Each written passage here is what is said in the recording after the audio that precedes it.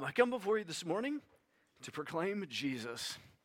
Jesus, who is a friend of sinners, powerful, full of grace and truth, a servant to all.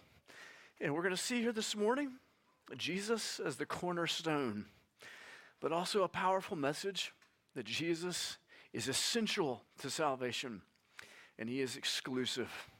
There's no other way to salvation except through Jesus Christ, our Lord.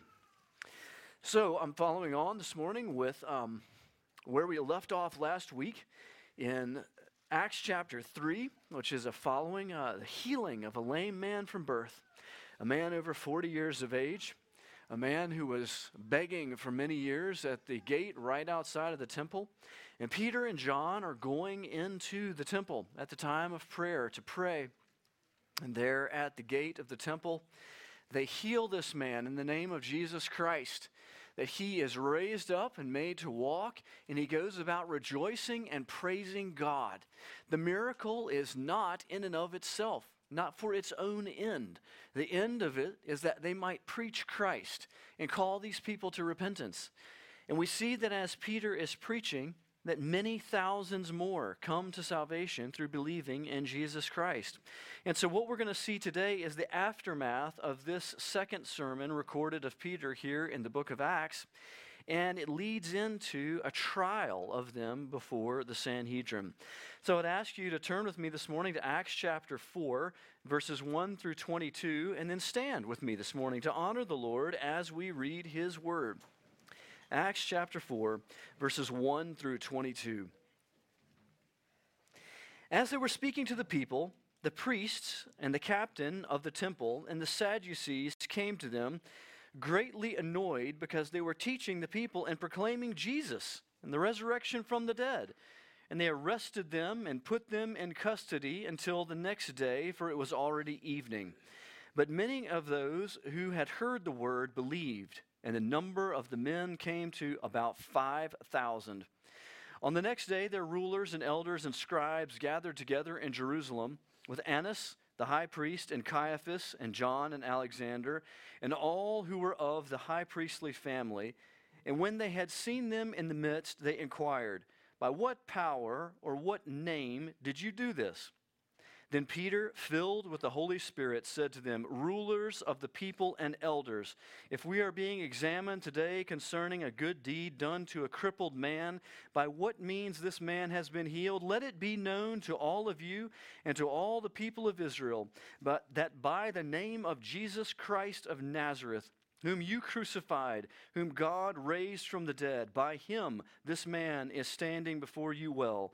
This Jesus is the stone that was rejected by you, the builders, which has become the cornerstone.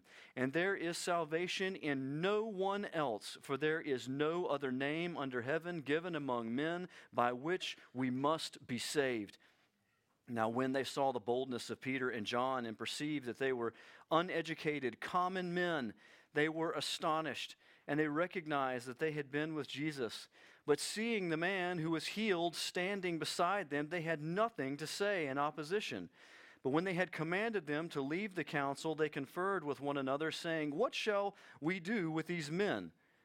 For that a notable sign has been performed through them is evident to all the inhabitants of Jerusalem. We cannot deny it. But in order that it may spread no further among the people, let us warn them to speak no more to anyone in this name." So they called them and charged them not to speak or teach at all in the name of Jesus.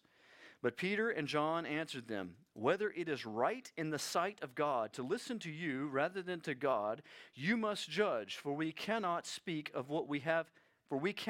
speak of what we have seen and heard."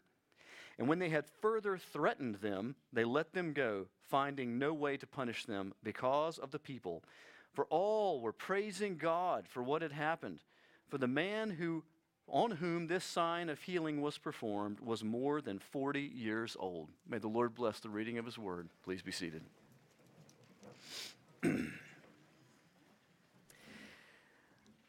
So Peter and John, preaching outside of the temple, Peter is not supposed to be the spiritual leader of the people. The people inside this temple, these notable people that are getting ready to form this council, some of them, they're supposed to be the spiritual leaders of the people. And the thing that is said of them here at the beginning is that they are greatly annoyed by Peter. Peter is like a fly flying around that won't go away, and he keeps annoying them by teaching the people, and thousands of them are coming and responding and being changed and coming to understand who Christ Jesus is, and they do not like this, and they want it to stop. This whole thing is about them trying to stop the preaching and teaching of the gospel by Peter and John. And so there's 4 parts to the sermon this morning. The first is persistent opposition. We're going to see this opposition to the gospel gathering together again. And there's a whole cast of characters here this morning related to this opposition. The first is the captain of the temple guard. It says that when they were speaking to the people, the priest and the captain of the temple, so the captain of the temple, what is this? This was the next highest ranking priest, just under the high priest, was called the temple captain, or the guard. He's sort of the military police for the temple. This is not, by the way, an Old Testament biblical position. This is a position that was put together during later times to have a policing of the temple so that they could control it. There's also the priests themselves there. The priests are those who function the sacrificial system and the daily tasks of the temple. And then there are the Sadducees. So the Sadducees were a theological group or sect that cut across various parts of the Jewish culture. So you could have a Sadducee priest or a Sadducee leader in various ways. There were the Sadducees and the Pharisees. The Sadducees were those who did not believe that there would be a general resurrection. There were many other things that the Sadducees represented, but they specifically represented not believing in the resurrection, a general resurrection in the last days. The Pharisees did. They believed in a general resurrection. But what's being proclaimed here is that Jesus Christ has, in fact, resurrected from the dead. So not something theoretical that we're arguing about. They're proclaiming that this has, in fact, happened, and that Jesus Christ, as the Scriptures proclaim him as the firstborn from the dead, or the first to rise from the dead, never ever to die again, that resurrection is not something theoretical, but real. And so the Sadducees are a part of those who arrest them because they are proclaiming the exact opposite thing that they are proclaiming. And they leave them in jail overnight. But verse 4 is powerful. Even though they are hauled off and jailed, many thousands more believe. It says that the group of men, which is not including women and children, which you could probably double this number, has reached 5,000.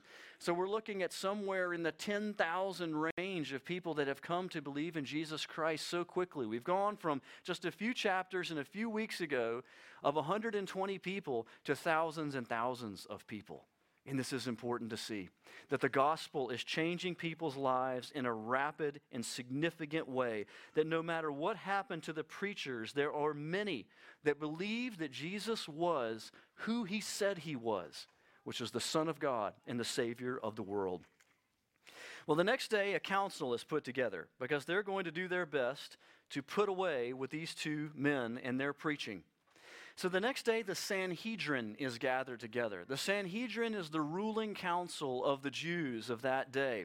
As it says here, there are the rulers and the elders and the scribes and the high priests. The rulers are the civic officers. They represent the civic power of the day. Elders, those of societal standing or the heritage standing. The scribes, those that are the most learned, the academics that are going to be able to answer the tough questions. And then there's the high priestly family. There's Ananias and Caiaphas and John and Alexander. Ananias and Caiaphas, Ananias is the father-in-law of Caiaphas, and they are serving in the high priestly role.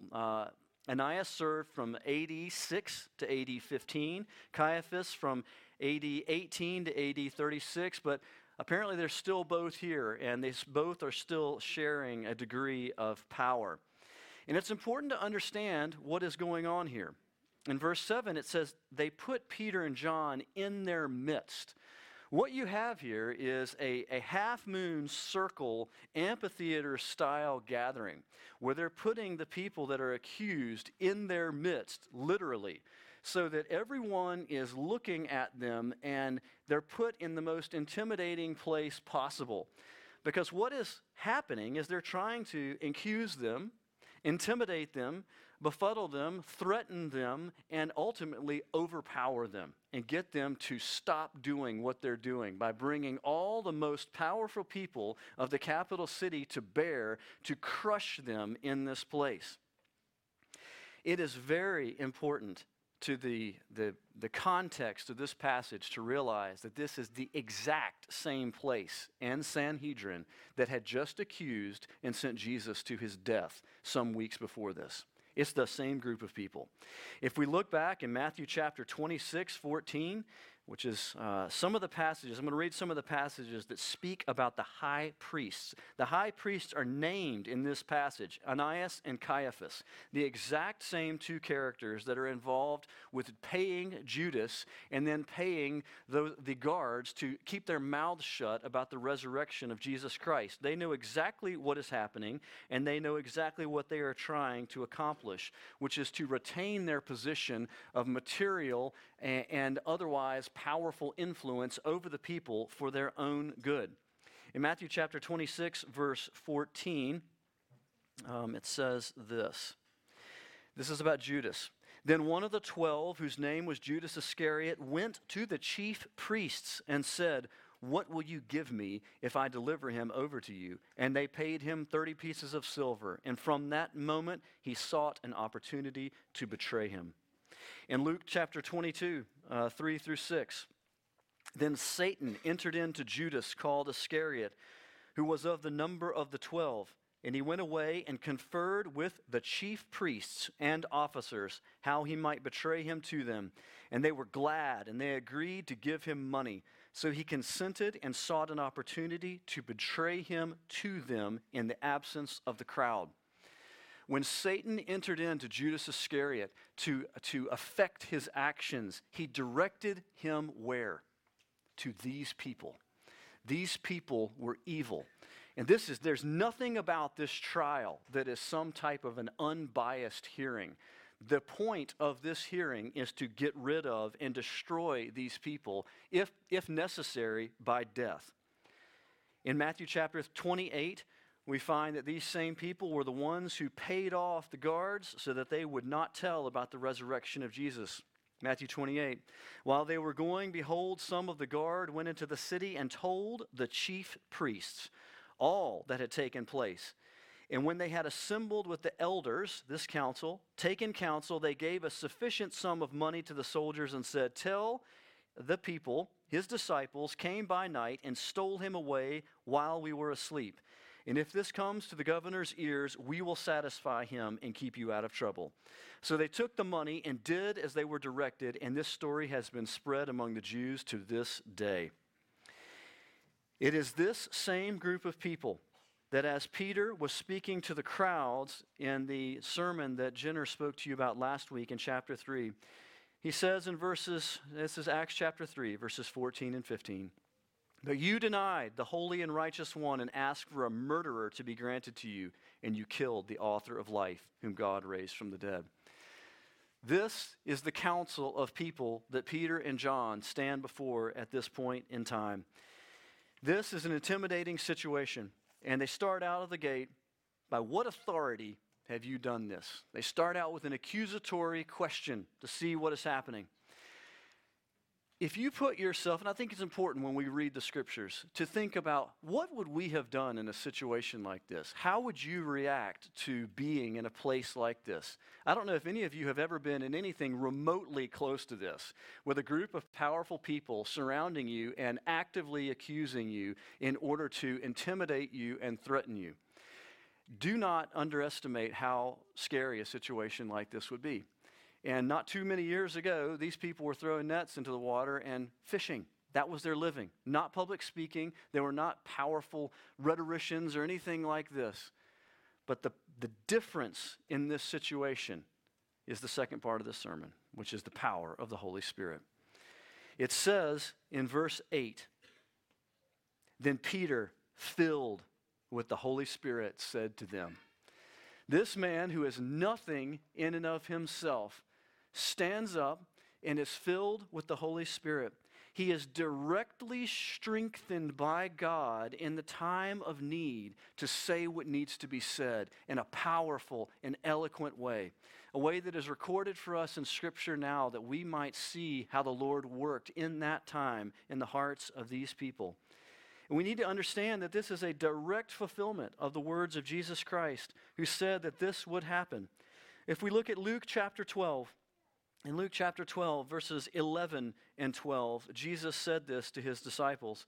"And when they bring you before the synagogues and the rulers and the authorities, do not be anxious about how you should defend yourself or what you should say, for the Holy Spirit will teach you in that very hour what you ought to say."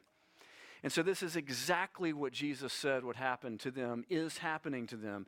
And in their great moment of need, the Holy Spirit fills Peter and strengthens him and gives him courage. Courage is a virtue. It's a virtue that is always in short supply. It has always been in short supply no matter what day and age, and it's certainly in short supply in our day. There are many times in your life as a Christian where you feel led of God's Spirit to say something or do something, and you should act. And that is the time when it is right for you to pray, "God, help me. Fill me with your Spirit. Give me the strength that I need to do what I need to do." It's something that I pray all the time. I pray every Sunday before I get up here. I am not sufficient to do what God has called me to do in this pulpit to minister to you. God, help me and fill me with your Spirit to be able to do what I feel like I ought to do. And when you come to that place, you ought to ask for God's strength in your life as well. God, help me to do what I need to do. Have the courage to say what I know that I ought to say, and in an effective and clear way. The way that Peter communicates here is powerful, it's clear, it's such a thing that is beyond him that those that are listening say, "What just happened here? This guy is an uneducated, common person. Here we are, the grandest people of the day, and we could not have just done what he did." And they don't know what to do about it because there's something of the Lord that's in it. It's something that honors God, does not honor yourself. The filling of the Holy Spirit will empower you to act and do such things that bring glory to God. It is beyond yourself, and it is beyond your natural abilities. In this hour, the need for a more powerful preaching and confrontation, that's what was needed at this moment, and that's what God's Spirit gives Peter the strength to do. So the question was, by what authority have you done these things? Peter is filled by God's Spirit, and he begins to preach to them. And what he tells them unquestionably is that the authority by which these things were done is the name of Jesus Christ, who has risen from the dead, the Son of God, he who is the cornerstone, in whom only is salvation. He speaks of Jesus' essential and exclusive nature. We're going to spend the rest of our time this morning talking about these two things because they're really, really important. It says in verse 11, "Jesus is the stone that was rejected by you, the builders, which has become the cornerstone." This speaks to the essential nature of Jesus in salvation. And then verse 12, this famous, beautiful verse. If you have a paper Bible, it should be underlined in your Bible. "There is salvation in no one else, for there is no other name under heaven given among men by which we must be saved." This is the exclusive nature of salvation, that we can only be saved through Jesus Christ. Let's look first at the essential nature of Jesus as the cornerstone. A cornerstone is the defining or the essential block of a building. It begins the building in a stone building, and if it is out of level or if it is deficient and cracked in some way, it's going to cause the whole structure to be out of balance. It must be right.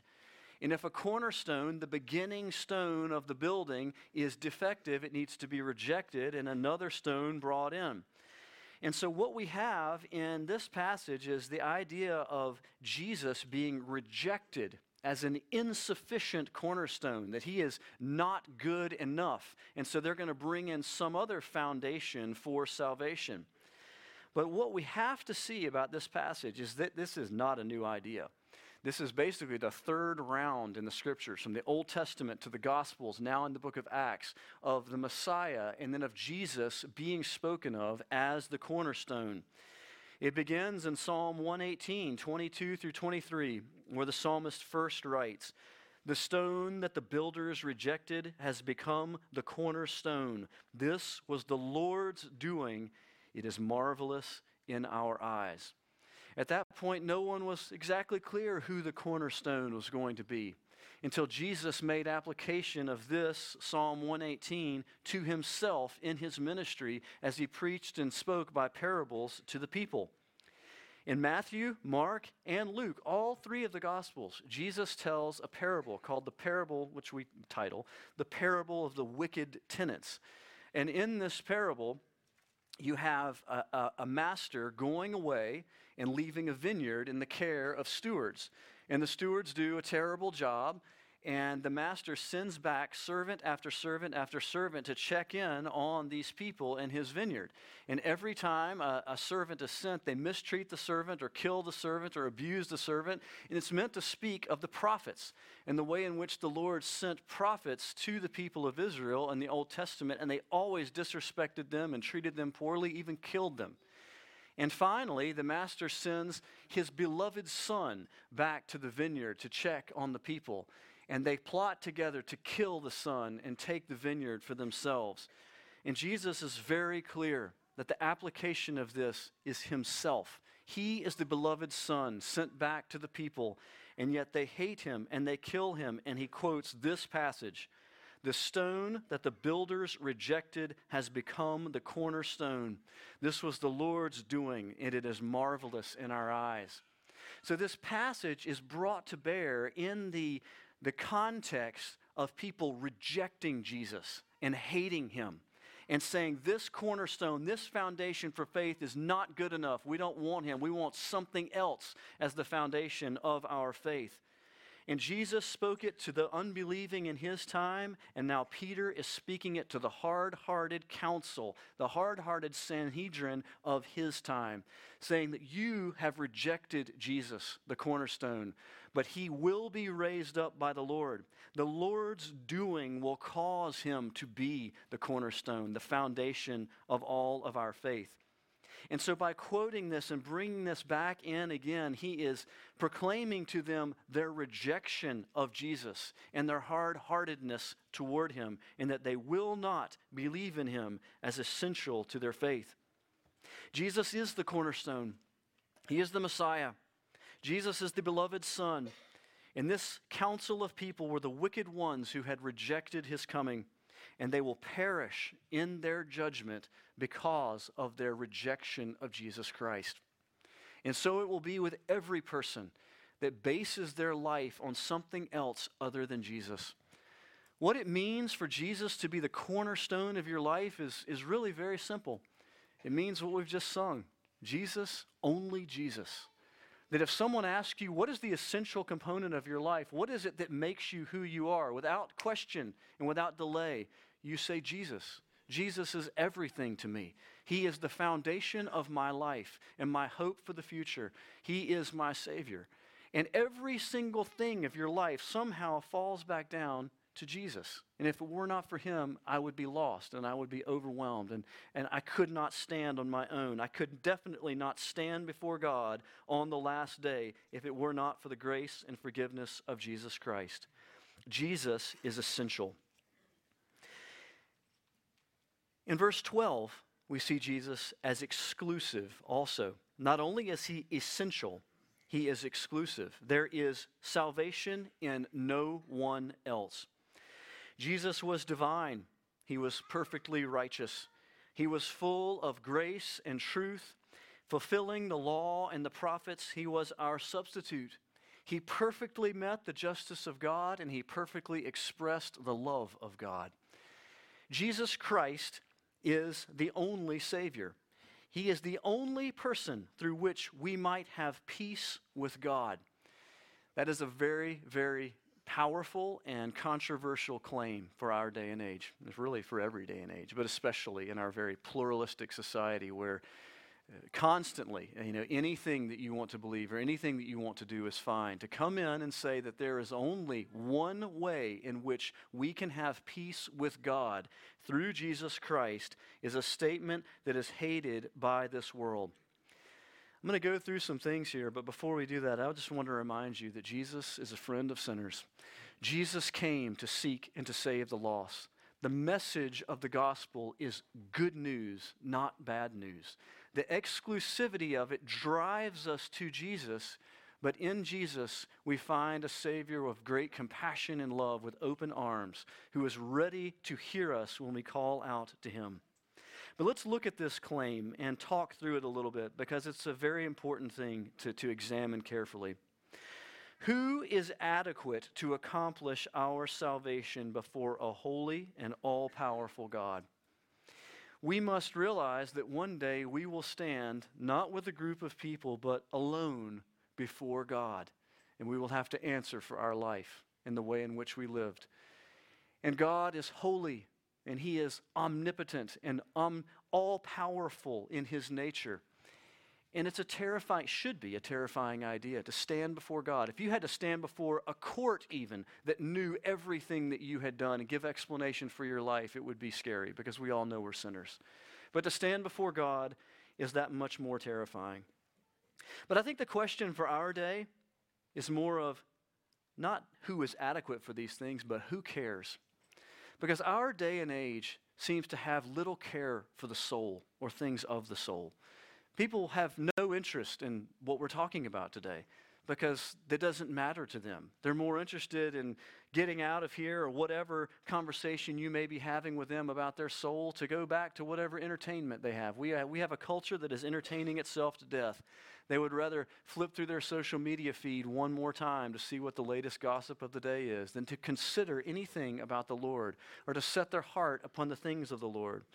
Or rush off to the next football game, or whatever it may be that is a source of distracting entertainment to not think about the things of the soul or to think about the things of God. Or perhaps a person that says, I don't care about this because politics is what really counts. People that are really getting stuff done are the people that are in office and trying to fix the real problems of our day. I don't have any room or time for these spiritual things that don't matter. Or perhaps they're a materialist where their fixation is gathering more of the power and the things of this world, and truly they're on the treadmill of work, and they don't get off that treadmill because they're greatly satisfied by staying on that treadmill, and it produces things that they love and they want, and they have no time for God. They don't care about these questions that we're talking about.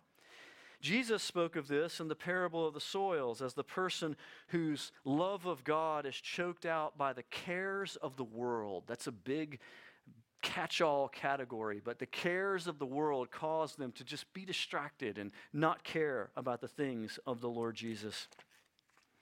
But Jesus' claim is that he is in fact what used to be called the summum bonum, or the highest good. That of all the things that we could consider in our life, that we could spend our time considering, that we could spend the efforts and the energies of our life pursuing, that pursuing and thinking after and serving and honoring and obeying Jesus Christ is in fact the greatest and the highest good. He called us and even commanded us to love the Lord your God with all your heart, your soul, your mind, and your strength. That he is the driving passion of your life, and that seeking after Jesus Christ is what it's all about. And Peter and John and the disciples and these early ones were all about this. Their hearts were passionate about Jesus, and everything else took a second place to who he was. And they understood that Jesus' claims were exclusive. When he said, I am the way and the truth and the life. No one comes to the Father except through me. Well, what of all the moral people in the world? What of all the wise people in the world? What are we saying to these people? Are we saying that these people will not enter into the kingdom of God one day? Well, I think it's very important when you talk about all the moral and all the wise people in the world, you got to get down to something specific. Who are we talking about here? Who will be our exemplars of how it is that man can have peace with God? Should we go and look to the university? Will we find there the most educated people? Are they the most righteous and godly people? Will they help us find peace with God? Don't kid yourself. If you go look at the university situation in our day and age, we most certainly do not find righteous and moral and God-fearing people. If you go to the university, you're not going to find help with finding peace with God. How about a doctor? We greatly esteem doctors, as we should. We were helped by a whole crew of them last weekend in an amazing way. But if I had turned to that doctor who knows how to put a tube in a child's brain and asked them, can you tell me how to have peace with God? The person would have no, I have no idea. They treat the body, not the soul. Again, politicians, people that rule the world, do we look there for moral guidance and wisdom of how it is that we are to have peace with God? And I think that's almost laughable because we see all the turmoil and struggle that's always been there. How about the rich?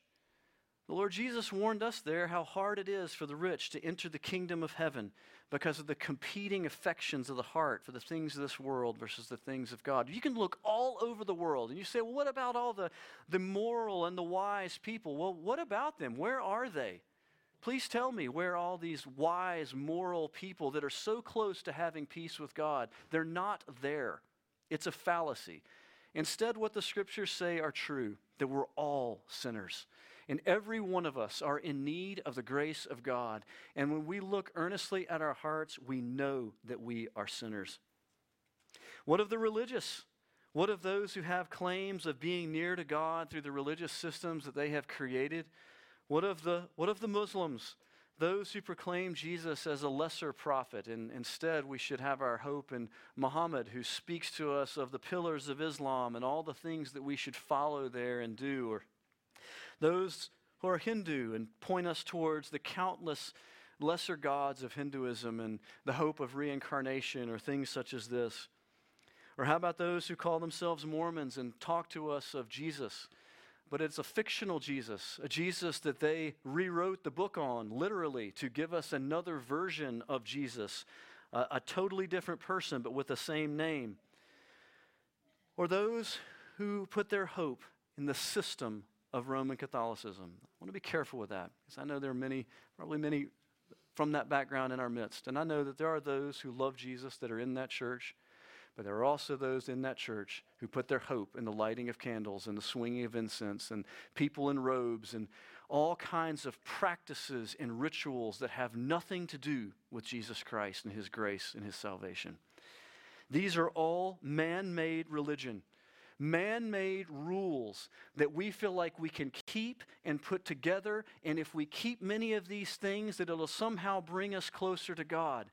But when you say, Jesus, I don't want to turn from my sin, I reject your grace, and instead I am going to try to work my way into favor with the holy God, you are rejecting Jesus as your Savior, and you will never enter the kingdom of God. This was the message of Peter, and this is what I proclaim to you today. But what I want you to hear is not that it is bad news, but that it is the greatest news ever. And it is why I am standing up here before you today. I don't know if you've ever had the chance to lead someone to salvation in Jesus, but I hope you will one day. And I'm going to walk you through it right here because it's a beautiful thing. Jesus does not call for us to work for him. He wants us to turn away from our sins and to believe in him. And by grace and free grace only, every man, woman, and child can come to salvation. They can put their trust in Jesus and be forgiven of their sins by grace and by grace alone.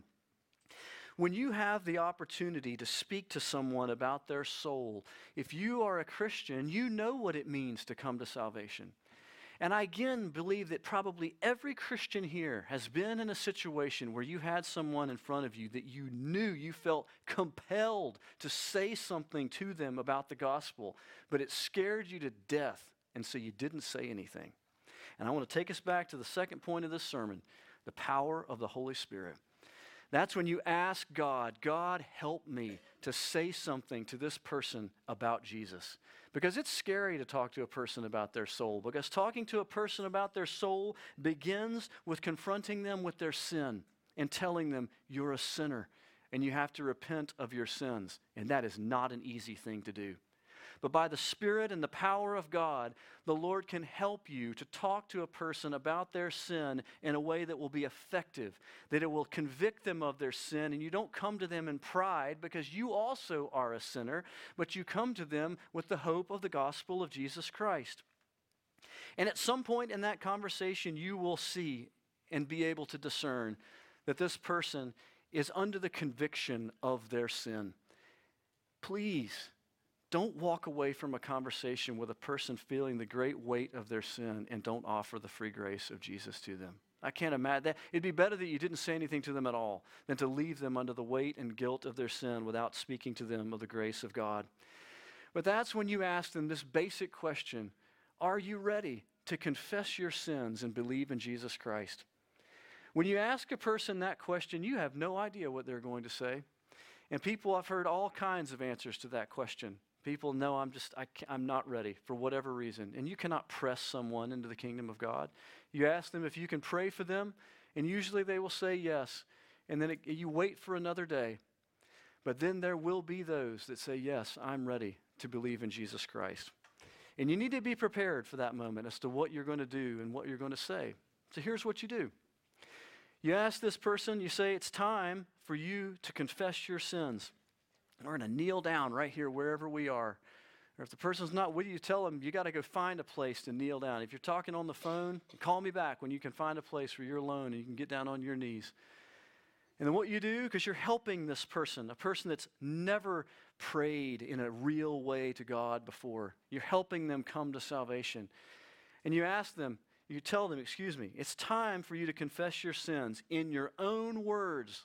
I want you to confess your sins to Jesus Christ and ask Him to forgive you. And then you just shut your mouth and wait. And what will happen next will blow you away as a person pours out the guilt of their life and the sins that have been burdening them for so long, and their tears are on the ground, and you have no idea what's going to come out of that person's mouth as they confess their sins to God and then ask God to forgive them. And they realize for the first time ever that they are forgiven, that their guilt is left at the cross with Jesus Christ. And the next step is for you to tell them, it's you now in your own words, bow your head and express your faith. Tell Jesus Christ that you believe in Him as the Son of God, and then shut your mouth and let that person pray. Because what's happening is God's Spirit will help them to pray in a way that you can't. You're directing them. You're telling them truth. You're helping them understand what it is to come to Christ. And the beautiful things that people will say as they express in their own words to believe in Jesus Christ as their Savior. And then lastly, together you pray and thank God for what He's done to bring a person to salvation. This is what it means to come to salvation. This is not super difficult. So why doesn't everyone do this? I'm sure someone here today that's never put your faith and trust in Jesus. If it's this simple, why doesn't everyone do this? Well, because these simple words and these simple things represent the absolute change of the heart. You are expressing that I am no longer who I once was. I am a different person. My affections have changed. These simple words are expressing what God has done in your heart, and that you are now dramatically a different person. That you are not who you once were, and that you are casting your hope on the mercy of Jesus Christ. And in all humility, you are submitting yourself to Jesus. That you bring nothing to the table. It's not about, I did this for you, God, and I did that for you, God, and once you accept all these things, but I come to you with nothing, and I ask you by grace and grace alone to forgive me of my sins. And you receive this, and you have new life in Christ. This is what it means to be born again, and this is what it means to help another person believe in Jesus Christ. This is the good news of the gospel. It is essential and it is exclusive, but it is all of grace.